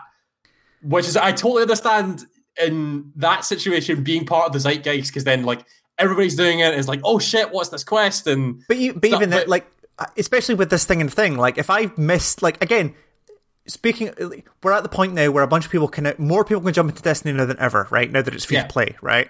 So there's so much content now in that game that you get from Jump that's very real that you're never going to know what Thorn is, never mind the history behind it, right? True. So you then pick up that quest and go, find this chest in the EDZ, and even if you do get this message, which I would need to try and track down, like, that means fucking nothing to me, because they've hidden all the lore away somewhere. I totally agree with you. A lot of the exotic quest stuff is complete bullshit. So I still have the Rat King quest, which I've never finished, right? Because I'm like, I only finished that like 3 weeks ago or something. Did you look it up? No. So you figured out whatever this riddle is? Oh no, I got them completely by accident. I figured out 2 of the 3 riddles. The first one, I had no idea and got it by accident. Okay, that's the point. Like, I've had that rat quest since it was launched, and I'm still like, I thought at some point I'll find something that will answer. Nope, no idea what the fuck I'm doing. So do I just look that up? Probably. That also then extends to not just the quest stuff, but it also extends to things like builds and meta and all that kind of stuff, where like you're required to be locked into some third-party source to be able to pull that stuff off, right? But stuff like meta and builds and stuff like that is entirely a third-party thing. Like, if you're playing Destiny, you don't need to care about that stuff. It's only if you care that it matters. Like, it's not required. A build isn't required. Using meta guns isn't required. Except if you're playing Gambit or Crucible, right? Where if you're playing... Yes, but again, that's only if you're playing Gambit or Crucible at a high level. That's different. But if you can play Gambit or Crucible perfectly casually with guns with whatever you want to use. That's fine. Like, it doesn't matter. But there's definitely going to be another tier of person who knows all this stuff and has worked out how to game the system. Because you're just going to get stumped. But it's not gaming the system. It's they care enough to sit and either look it up, or the true innovators who sit and go, and that's what I mean. Figure this out. If the only way you could do that is like sheer effort and like working something out, or like all that kind of stuff. But the fact that like that's what those people find fun, and it is. But that's what those people like doing. But there are a limited amount of people that can hit that fun, right? And like the other 99% of people are going to look it up and go, well, this dude tells me I need this shotgun, so I should probably get this shotgun. That is entirely right. That is how meta works in anything. And that's the thing, like, it would be, and I don't have an answer to this, but because I remember, was it Dota that had the like shop recommendation engine thing? Yeah, they've got inbuilt guides and stuff. Right. Yeah. Like, even something like that, which is like, okay, we know especially for people starting, right? You're playing a hunter. Here's what hunters are good at. Here's what hunters should focus on. Some rough direction for your character. You don't. That's that saying that from the jump of being like, here's what you should be focusing on. It's not the right thing to do, because that then focuses people in on one thing instead of letting them experiment. Okay, you're right. Again, that's what I'm saying. Of like, meta only matters to people that care about meta. It's not a new person who's jumping into this game does not give a fuck that in PvE you should probably be using Izanagi's Burden, Recluse, and Wendigo. Like, they don't care. They don't even know what that means. It doesn't matter to them. If they from the jump came out and went, okay, you are a Titan, you should be using Void Spec and only Void Spec because of this. Yeah. If you did that to someone when they jumped in the game, they would go like, what's the other point? What's the point in the other 3 subclasses then? Like, it's For sure. You don't want to hem people in. You hem people in when they care, which is not... But that's the thing. It should be separate from the game. Which is fine, except that it does create some level of stratification within the player base, right? Where there are that's always going to happen. I agree. But what you end up with then is like... Because if you're Bungie at this point, right, and you're looking... And this happened in previous seasons, right? Where you look at it and it's like... you have two, again, like, on top of the two types of players we were talking about before, about who approach Destiny in any way, right? You then have the people who are in, there are then the two people, right? There are the people who care about meta and optimization and builds, and there are people who don't. Yeah. If you're Bungie and you're looking at this and you're going, well, and this happened in previous seasons for sure, where they're like, well, the meta's kind of busted, we need to fix the meta. That's an entire season that, like, a majority of the player base don't give a shit about, right? Yeah. And that's fine. And I'm not telling Bungie out of their jobs. What I'm saying is, like, there needs to be there's no way to jump that gap right now easily enough, right? Like, if you're a standard player and you go to, like, the Destiny subreddit to be like, okay, I want to improve my game, I want to improve my Crucible game, right? And I've hit the level cap or whatever, and I'm like, okay, what's my next step as a thing? You look at this and you go, well, here's this week's 4 guns that work well in this combination because this one's kind of broken. Or you're like, okay, like, there's a lot of information that there's expected of you at that point. There's no easy way to bridge that gap to be like, okay, here's the next set of shit you need to worry about. But also, like, that's going to change and be patched and all that kind of stuff. I understand the meta is the whole point of these type of games and games like Dota and League of Legends and all that kind of stuff. Kind of, but yeah. That's... but it's even now, like, optimization and stuff is not... That's kind of the point. But, yeah, exactly. But again, that's also only the point for people that care about that. That's sure. But you're not... But like, I like, the story I was going to tell before we started this, I can tell now because it's kind of a perfect example of it. So there's... again, I sent you a photo of this yesterday. The best gun you can have in a specific slot in the game right now is a gun called Recluse, or the Recluse. Yes. Which is a submachine gun that you get from playing PvP, competitive PvP, up to a certain rank, and then you get given this gun. It's a very hard gun to get because competitive PvP is very hard because the people try very hard and they are very good at shooting people in the head. Yep. That's fair enough. That... A person that is coming into the game, it doesn't matter to them that they don't have that gun, and if they do care, then they will work to get that gun. That's not the only way that they will learn about that thing outside of going to a third party thing is just paying attention to what other people will use. Like, if you go into a Gambit match or whatever, and you are constantly getting destroyed by a rocket launcher when people invade, and you're like, what the fuck is that rocket launcher? And you see it's truth. Because that's what you use in Gambit now. Yeah. You then go, what the fuck's truth? How do I get truth? And you will go and look it up. Or, like, if you go into PvP and you are in a strike or something and you notice one guy's doing a lot of damage to mobs and you're like, how the fuck is he doing that so fast? And you look and you see he's using Recluse. Yeah. You're like, oh, okay, so what is the Recluse? How do I get the Recluse? It is it's either a thing where you care enough to look it up, or you are observant enough to be able to see that someone is doing something you're not. Totally. And they've definitely gone down... from that. They definitely started to go down this path, which I thought was a really good thing, where when they added the collections tab in your character, and you could hover over any gun and see where it comes from, and it's not even particularly granular, where it's like, get it from... No, it tells you directly where to get the gun. Yeah. Well, no, except, like, some of them say, from exploring the EDZ, and you're like, what, like, okay, so that, I assume it means it will just randomly drop at some point. Yeah. From something. Okay, fine. But even them saying, like, this one comes from this raid, this one comes from this strike, this one comes from this activity, even that is a good first start, where you can then go, oh, fuck, what's the Recluse? Okay, where to get it? And again, then you end up down the path of, like, here's these exotic quests that make no fucking sense unless you go look them up, right? Yeah, like, that is a problem. But that's a separate problem, I think. And I agree, like, yes, you need to start paying attention to what other people are doing. I think there's just this level of, and I assume this is true for most MMOs, there's a degree of what's the word? Not condensation. When people talk down to you, the word condescension. Condescension, thank you. It's condensation. There's a level of condescension when you're in this kind of stuff where you're like, why the fuck are you even playing Crucible without this gun?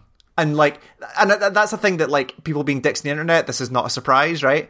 Yeah, but there's definitely, like, when you go one level above just casually playing a game with your friends, at that point you then start going into these third party spaces where you're like, you're doing it wrong, And like, yeah, if there's a situation where you are doing it wrong, the game needs to help you do it right, and not be relying on a bunch of people who can crunch numbers.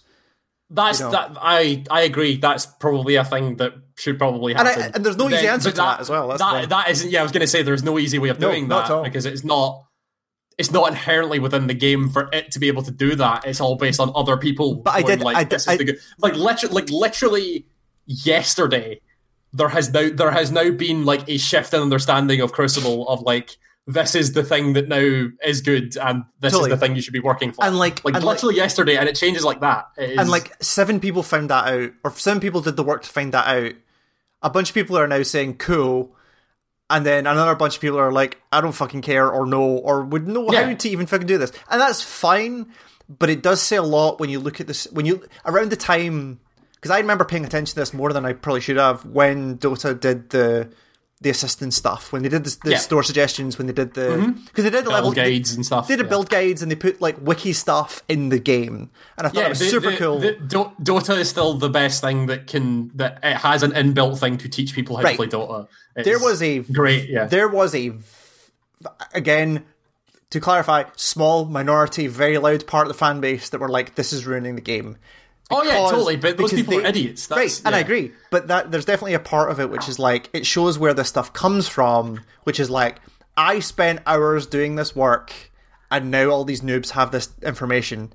And there's a there's a kind of gatekeeping self-imposed thing. Like, if that is a major point, I totally agree with you. Yeah. Like the PvP level gatekeeping in Destiny is fucking ridiculous. Yeah. Like, as someone who spent a lot of time yesterday playing a lot of competitive PvP, people in there are massive assholes. Yeah, totally. And are really, really awful people that probably should just get banned like a lot of the time. But and also a lot of the discussion I've seen, because I did attempt, like definitely in Destiny 1 at some point, and less so in 2, I did attempt to take the meta a little bit more seriously, like even just dip my toe in it just to see where I would go, because I was kind of running out of stuff to do with the game.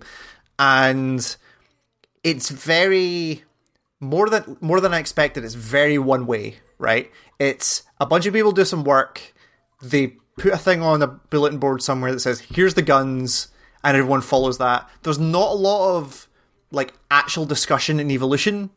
One, because like the way these systems work, because they're so mechanical and numbers based, like you get the next round of information, you plug it into an algorithm, and it spits out, here's the thing. Like the work is not, the work itself is kind of not, is getting more and more kind of automated.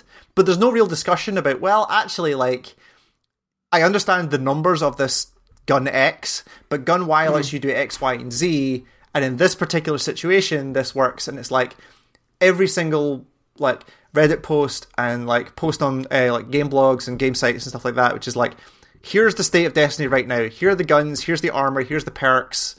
Yeah, go roll until you get these perks. Yep, and you're like, which literally happened yesterday. Yeah, exactly. Right, and it's like it would be a different thing if there was a constantly shifting like conversation. But it's like you look at the speedrunning community as an example, right? The speedrunning community will get together on a game, and they're called the speedrunning community, and their communities form around specific games. So, like the fucking Ocarina of Time community of speedrunning that thing, it is it's a much more open source model than it seems like it is for something like Destiny, where like everyone who does an Ocarina of Time speedrun will go, guys, look at this fucking thing I found, and everyone will jump on this thing and like poke it and prod it and try this thing, and then gradually the times will get shorter and shorter and shorter, instead of what seems to happen in a lot of these games where it's like there's the Elder Council who go, bang, here you go, and you're like, okay, and I could go like, well, I'm actually doing super well in Crucible with this assault rifle, and if at this range, and I found this perk that does this thing. Says, no, you're wrong. It's this gun, and you're like, well, okay, fine, fuck you. Like that's kind of the point. And that is that is when you get into, like you said, like when you get into the like dipping your toe level of like, what is everybody saying about Crucible? Yeah. They will just shout at you and tell you, no, you're wrong. Exactly. Like, why are you using an auto rifle? You should be using it. And I can see why. And again, that kind of flows into like I assume to Activision, that looks good when you put it in front of like a how successful is my game thing. Like, look at the engagement on this thing. Sorry, 2 seconds. Hello. Oh, sorry. Give me 2 minutes. Yep. Sorry. Hi. I'll see you. Hi, bye. Sorry.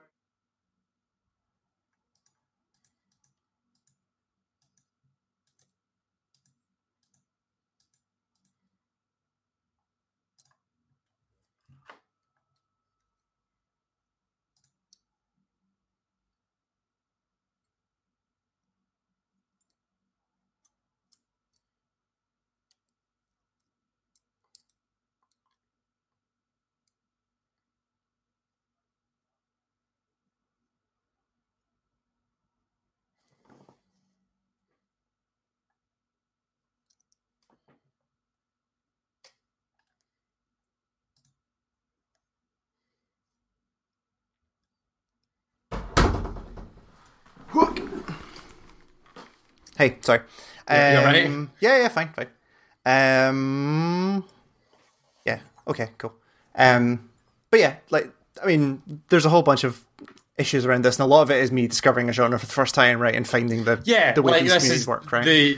The like meta community and the like take everything from comp community has been alive and well on the internet forever. Oh, like, for sure. Especially in the sort of games that I play, you see it all the fucking time. Yeah, exactly. This is my first thing. My first exposure to some of this stuff is getting beat down by people who are like, they are better than you at the game. Mm-hmm. They are 100% better than you, but them being better than you and then telling you why they're better than you and then telling you you're wrong because of X, Y, and Z is not great. But that's the way these things work. That's just how it works. Yep, yeah, totally. And this, like, the Elder Council that you are referring back to, like, yes, they don't exist. Like, they're not like a actual, like, but the group of people that are determining this are doing it because it's what they like doing, and they like figuring out these number of things. They're crazy people that enjoy doing stuff like this. Yeah, but it is more similar to the speedrunning community than you think, because they go like, hey, we've crunched the numbers on this, and there is like XYZ that is really good at PvP for this reason and this reason and this reason. We figured this out, here you go. And then people go out and use it, and like use it in raids and use it in strikes and all that sort of stuff, and then go, yeah, you're right, this is actually really good for XYZ reason. They also come back and go like, I don't think this is as good as you think it is because of XYZ, because they're not looking at it from the perspective of, this is how this works in play. They're looking at it from a perspective of like, yes, we understand what this is going to be used for in the game, but from a state of neutrality of like, what does this mean in terms of numbers? That's what they're looking at it for, in terms of like high level, what is doing the most damage here. Yeah, totally. And then you get into play and you realize, oh, it's not working as well as you thought it would. Yeah, totally. Yeah. It's interesting to see. But I can 100% understand your frustrations with all of this stuff. But again, like there's very little chance of me ever getting to that level anyway. But it's a thing to see, right? You are never ever going to get to the point where you want to try and get recluse, so you do not have to worry about this shit. So which is fine. I had to, and it was terrible. But that's... also hearing your frustrations of, man, this sucked, but I've got this gun. I hate it. Like... I hate myself for doing it, but. Again, it was a lot like the Dredgen title, where I got really close to it accidentally, and then was like, okay, I could maybe try it. And then when I started trying for it, it then went crazy. But well, anyway, we'll be checking back in with this as we go, I'm sure. But we've gone a bit long, but I'll just quickly mention 2 news stories that I thought were interesting. The first one, fucking negative latency. Oh my god, has been that was the I have never been more excited to send you a message than when I sent the words negative latency in all caps spaced out to you. So this was fucking brilliant. So this came from Google Stadia's Vice President of Engineering, Bakar, reportedly told Edge that the company's upcoming, this is from the Kotaku article, reportedly told Edge that the company's upcoming cloud streaming game console will have negative latency, in quotes, predicting player button presses to reduce lag. Quote, ultimately, we think in a year or two we'll have games that are running faster and feel more responsive in the cloud than they do locally, regardless of how powerful the local machine is, Bakar said. What? That is orders of magnitude of bullshit that I've never heard before in my entire life, right? So, like, latency being, like, the time it takes for you to, over the network, press a button and for that to react in game to do you doing something. That's generally, or, I mean, it's more complicated than that, but generally, like, lower latency means your actions occur quicker. That's kind of how this works. Yeah. Negative latency is not physically possible. It is a... Them saying that they're going to have an algorithm that can predict button presses that causes negative latency is not... That doesn't mean that they're going to have negative latency. It means they're going to reduce the latency by a lot, but it doesn't mean they're going to have negative latency where it's so fast that you can't even... It would mean that the character does the thing before you even press the button. Yeah, exactly. Which is not what happens. And again, like, for this kind of stuff, so, like, I can maybe see a technical way they do this, right? Which is crazy, and I don't know if it's technically possible, but I can see it, where you get to a point in a game where the trained AI says the character will probably jump because they're approaching a cliff. A ledge, or right? whatever. Take an Assassin's Creed, right? And you're running towards the edge of a cliff that is relatively sure that the character's either going to jump or they're going to turn back, right? Yeah. Theoretically, the software at that point could then go, well, we will continue to render the path where they jump and the path where they don't. And then very quickly, you then shut off one of those paths once the user makes a decision. And at that point, that's more responsive because theoretically it's already there. But also, like, in order to be able to do that, you're so separating the user from the controls that just like, what is how are you even playing the game anymore, right? Like, it's just, it's such a, like, and it's not even in the thing, like, even if I look at the article that they're talking about, but it wouldn't even let me go, but it was an Edge, so I can't actually see the thing. But, like, negative latency is not, like, capitalized with a trademark. Like, they're saying it as a thing. He said it like it was a totally normal thing that you can do. Exactly. Like, and also, like, ultimately we think we will have games running faster and feel more responsive in the cloud than they do locally. Is just not, like, you can't do, like, no, the laws of physics, not possible. The laws of physics deny you from doing that. And again, like, the word feel is doing a lot of legwork in that sentence. Yeah. Because, like, it's such a wild sentence to say out loud. It was great. Ugh. Seeing the words negative latency. Yeah, negative latency. Ugh. This is the head of the head of engineering, or what was it? Head of engineering, head of technical engineering, head of technical engineering. Yeah, head of technical engineering for the guy that wants to make streaming video games the biggest thing on the planet. Like, if streaming video games works, it's such a paradigm shift for how video games work. Totally. And he wants that to happen, and it says shit like negative latency on a public platform. Exactly. And that's the thing. Like, a lot of this is, like, the thing I described earlier that I don't think will ever be done, but it's technically possible. You need to do that at a, like, game engine level. Like, you cannot just retrofit that onto a thing that already exists. Yeah. So that means that people would then have to do work specifically for Stadia, which means that Stadia becomes more expensive as a platform to develop for, and all, like, it's a thing that you can't, like, all of these situations, all of these cloud platforms need to be able to deal with exactly the same thing that they're, in 2019 or 2020, need to deal with the same thing that they're shipping on a disc or digitally to an actual live console or thing. It needs to be the same software, or else they're just not going to get the uptick they need. Whereas the only way they can do it right now is that Google Stadia says, like, fucking ship us your disc or ship us your install package and we'll put it on Stadia. Like, it's basically free for you to do this. It's the only way they get... Yeah, it's interesting. It's nuts. It's crazy. Yeah. And then the last thing I kind of briefly want to mention, and we're not going to add anything to this that hasn't already been said, but, like, fuck, Blizzard's having a week, huh? Oh boy, they are having a bad time. Bad couple of weeks. So this kind of started from was it Blitzchung? Is that the dude's name? Blitzchung, yeah. He's a Hearthstone player who, in a post-match interview from the Asia Pacific Grandmasters of Hearthstone, was wearing a mask and said, what was it? Liberate Hong Kong, Revolution of Our Age, in a direct reference to the protests that are happening in Hong Kong right now. When he won the tournament, when he was getting interviewed, he just said this, and that was the.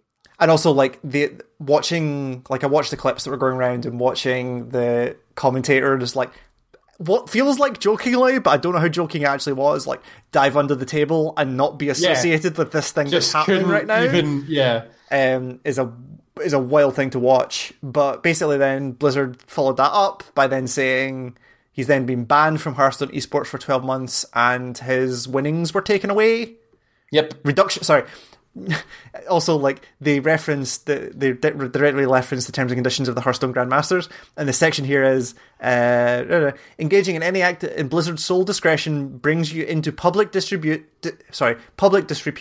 offends a portion or group of the public, or otherwise damages Blizzard's image, will result in the removal from Grandmasters and the reduction of the player's prize total to 0, which is a lot of words of saying we're taking your money back. Reduction. You of do your any prize bad shit, total. we're taking your money. So this then brought on a whole shit ton of stuff, where like there was a Blizzard walkout from some members of staff. They covered up sections of the statue outside the main Blizzard building, which have things like develop for the whole world or something like that is one of their core principles, which like which people walked out and covered up as a sign of protest and all this kind of stuff. And a lot of this comes from the fact that like China own a section of Activision who own Blizzard, and the assumption is that Blizzard don't want to piss off the Chinese government, which is a big fucking deal for a lot of their games which do very well in China.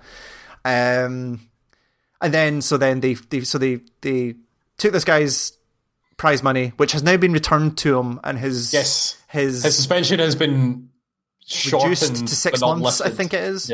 They let go of 2 casters who were involved in this. Another caster resigned in protest. There was one of the Western casters, a guy called Brian Kibler, who was like professional Magic player turned professional Hearthstone player, was going to come in a tournament and then just said, I am done playing Hearthstone until this is sorted out. So he just didn't play Hearthstone anymore. Think globally and lead responsibly was the 2 of the things on the statue that they then covered up. This got bigger than I assumed it would. It got massive. It took over the internet. It's in a weird, maybe I'm just so jaded at this point about the things I think hardcore people like Blizzard fans care about. This was not a thing I assumed it would be on the list, but I appreciate that it's happening, right? That there's just straight up protest for this. It's what you're doing. And then also Riot put out a statement that League of Legends players I'm trying to get the exact wording. The global head of League of Legends Esports, John Needham, said that casters and players have been told not to share, quote, sensitive topics such as politics or religion in a message posted to the League of Legends Esports Twitter account. This is from the statement. These topics are often incredibly nuanced and require deep understanding and a willingness to listen and cannot be fairly represented in the forum our broadcast provides. Therefore, we remind our casters and pro players to refrain from discussing any of these topics on air. And then they actually, to be fair to them, they directly reference what's happening. It also reflects we have a number of Riot employees and fans in regions where there has been or there is risk of political and social unrest, including places like Hong Kong. We believe our responsibility to do our best to ensure that statements or actions on our official platforms do not escalate potentially sensitive situations. Which, I get the sentiment, but I also don't believe it, because this is the word platform has become such a bad thing in 2019, right? Like, Facebook's a platform. Like, is it? Fuck. Right? Like, you do not get, as a platform, you do not get to dictate what people say, really. Like, if people want to come up and say their thing, like, yes, you could shut them down or make a statement after it saying, like, the views of these people. In fact, there's probably a thing at the start of these things, like, the views of our esports competitors do not reflect those of Blizzard or Riot or fucking whatever. Like, there are ways of dealing with that and saying, like, these people are these people, they can do what they want, they're not us, we don't own them. Except that they kind of do, because is League of Legends not like a contracted esports thing with it's Riot? It's a franchise thing, and but like Riot still control the contracts and all that stuff. Again, Riot, partially owned by Tencent, who are a Chinese company. Yeah, it's wild. And then to top all of this off, BlizzCon is next week after. Yes. And people are already, or 2 weeks, and people are already planning protests. Yeah, they're already BlizzCon. Like active. stuff going on. It's kind of heartwarming to see that the community actually cares enough to do something like this. It feels really good. Like I say, it feels like having watched for years and years and years what gamers with a Z care about, like these millennials and their video games. Well, I'm not even talking. I'm talking about the subsection who are like, yes, fucking stop taking my booby games away. Like that's the image that a lot of this comes across as. So for a group of people to then be switched on enough to then be like, actually the geopolitics of China as a government and their interactions with this stuff, like that's kind of reassuring in a way that it's not all just like kids throwing their toys at the pram. Yeah, totally. Right? Yeah. Which is a good thing to see, but yeah, I don't know. We'll see how it develops. And yeah, fucking, I bet Blizzard are worried about BlizzCon. They are. I would be scared if I were there. Yep, for sure. Yeah. Cool. I think that's all I've got so far. What is coming up next week? There's stuff next week as well, by the way. Yeah, I know. I am going to take a look at Disco Elysium. That's coming out next week. That's the big one that I know about next week. With the report being... You say that's the big one. That is not a game that anybody has ever heard of. Okay, yeah, no, for us, but for me, yes, Disco Elysium is a game I've been looking at and paying attention to for a very long time, and it is very interesting, and I hope it's very good. So I don't really know totally. Felix the Reaper comes out next week as well, which is a game which had a cool trailer at E3, which I need to see what that thing is actually about. And then Outer Worlds is 2 weeks. That's away. Not next week. That's 2 weeks. 25th. Yeah, that comes out. Felix the Reaper was that weird game with that fat dude in it, right? Yeah, but with the skull mask and the headphones. Yeah. I don't know. I remember that. Yeah, the cool looking trailer. I have no idea what the game's actually about, but we'll see. And then After Party will be the week after that. So yeah, there's some stuff. Isn't After Party the same week as Outer Worlds? Outer Worlds is the 25th, which is a Friday. After Party is the following Tuesday. Oh, okay, sure. Which is cool, and that's coming out on a bunch of stuff. Yeah, so there's stuff. We should probably for the site. We should probably do something with John Wick because I want to see how you play that game. Me specifically, yeah, because I want to learn some stuff to see if I'm doing stuff wrong. I would quite like you to try some of what the fuck was that other game? There was something else that was going to like. That was the other thing I didn't talk about, but I can talk about next time. Is I played What the Golf from start to finish. Oh yeah, I remember you saying that thing. That game is excellent, and I really want to put you down in front of that thing just to see if you react the same way I do. Stuff in there. I for sure will probably want to do a video with Disco Elysium. Yes, we definitely want to look at that. Yeah. Second part of the Blade Runner playthrough will be up this week with the edited version, and I might stream the next bit on Thursday, but don't hold me to that. Depends how work goes. And a bunch of stuff. So GameInTheStart.com is the website where you can find all of our videos, articles, and podcasts will be up there. We are on YouTube.com/GameInTheStart. If you subscribe there, you get notified when we put new videos up. We are on Facebook and Twitter. If you search GameInTheStart, you'll find us there. Podcast@GameInTheStart.com is the email address if you want to get in touch. And we will see you in 2 weeks. Enjoy whatever you're playing, and we will talk to you then. Goodbye. Bye-bye.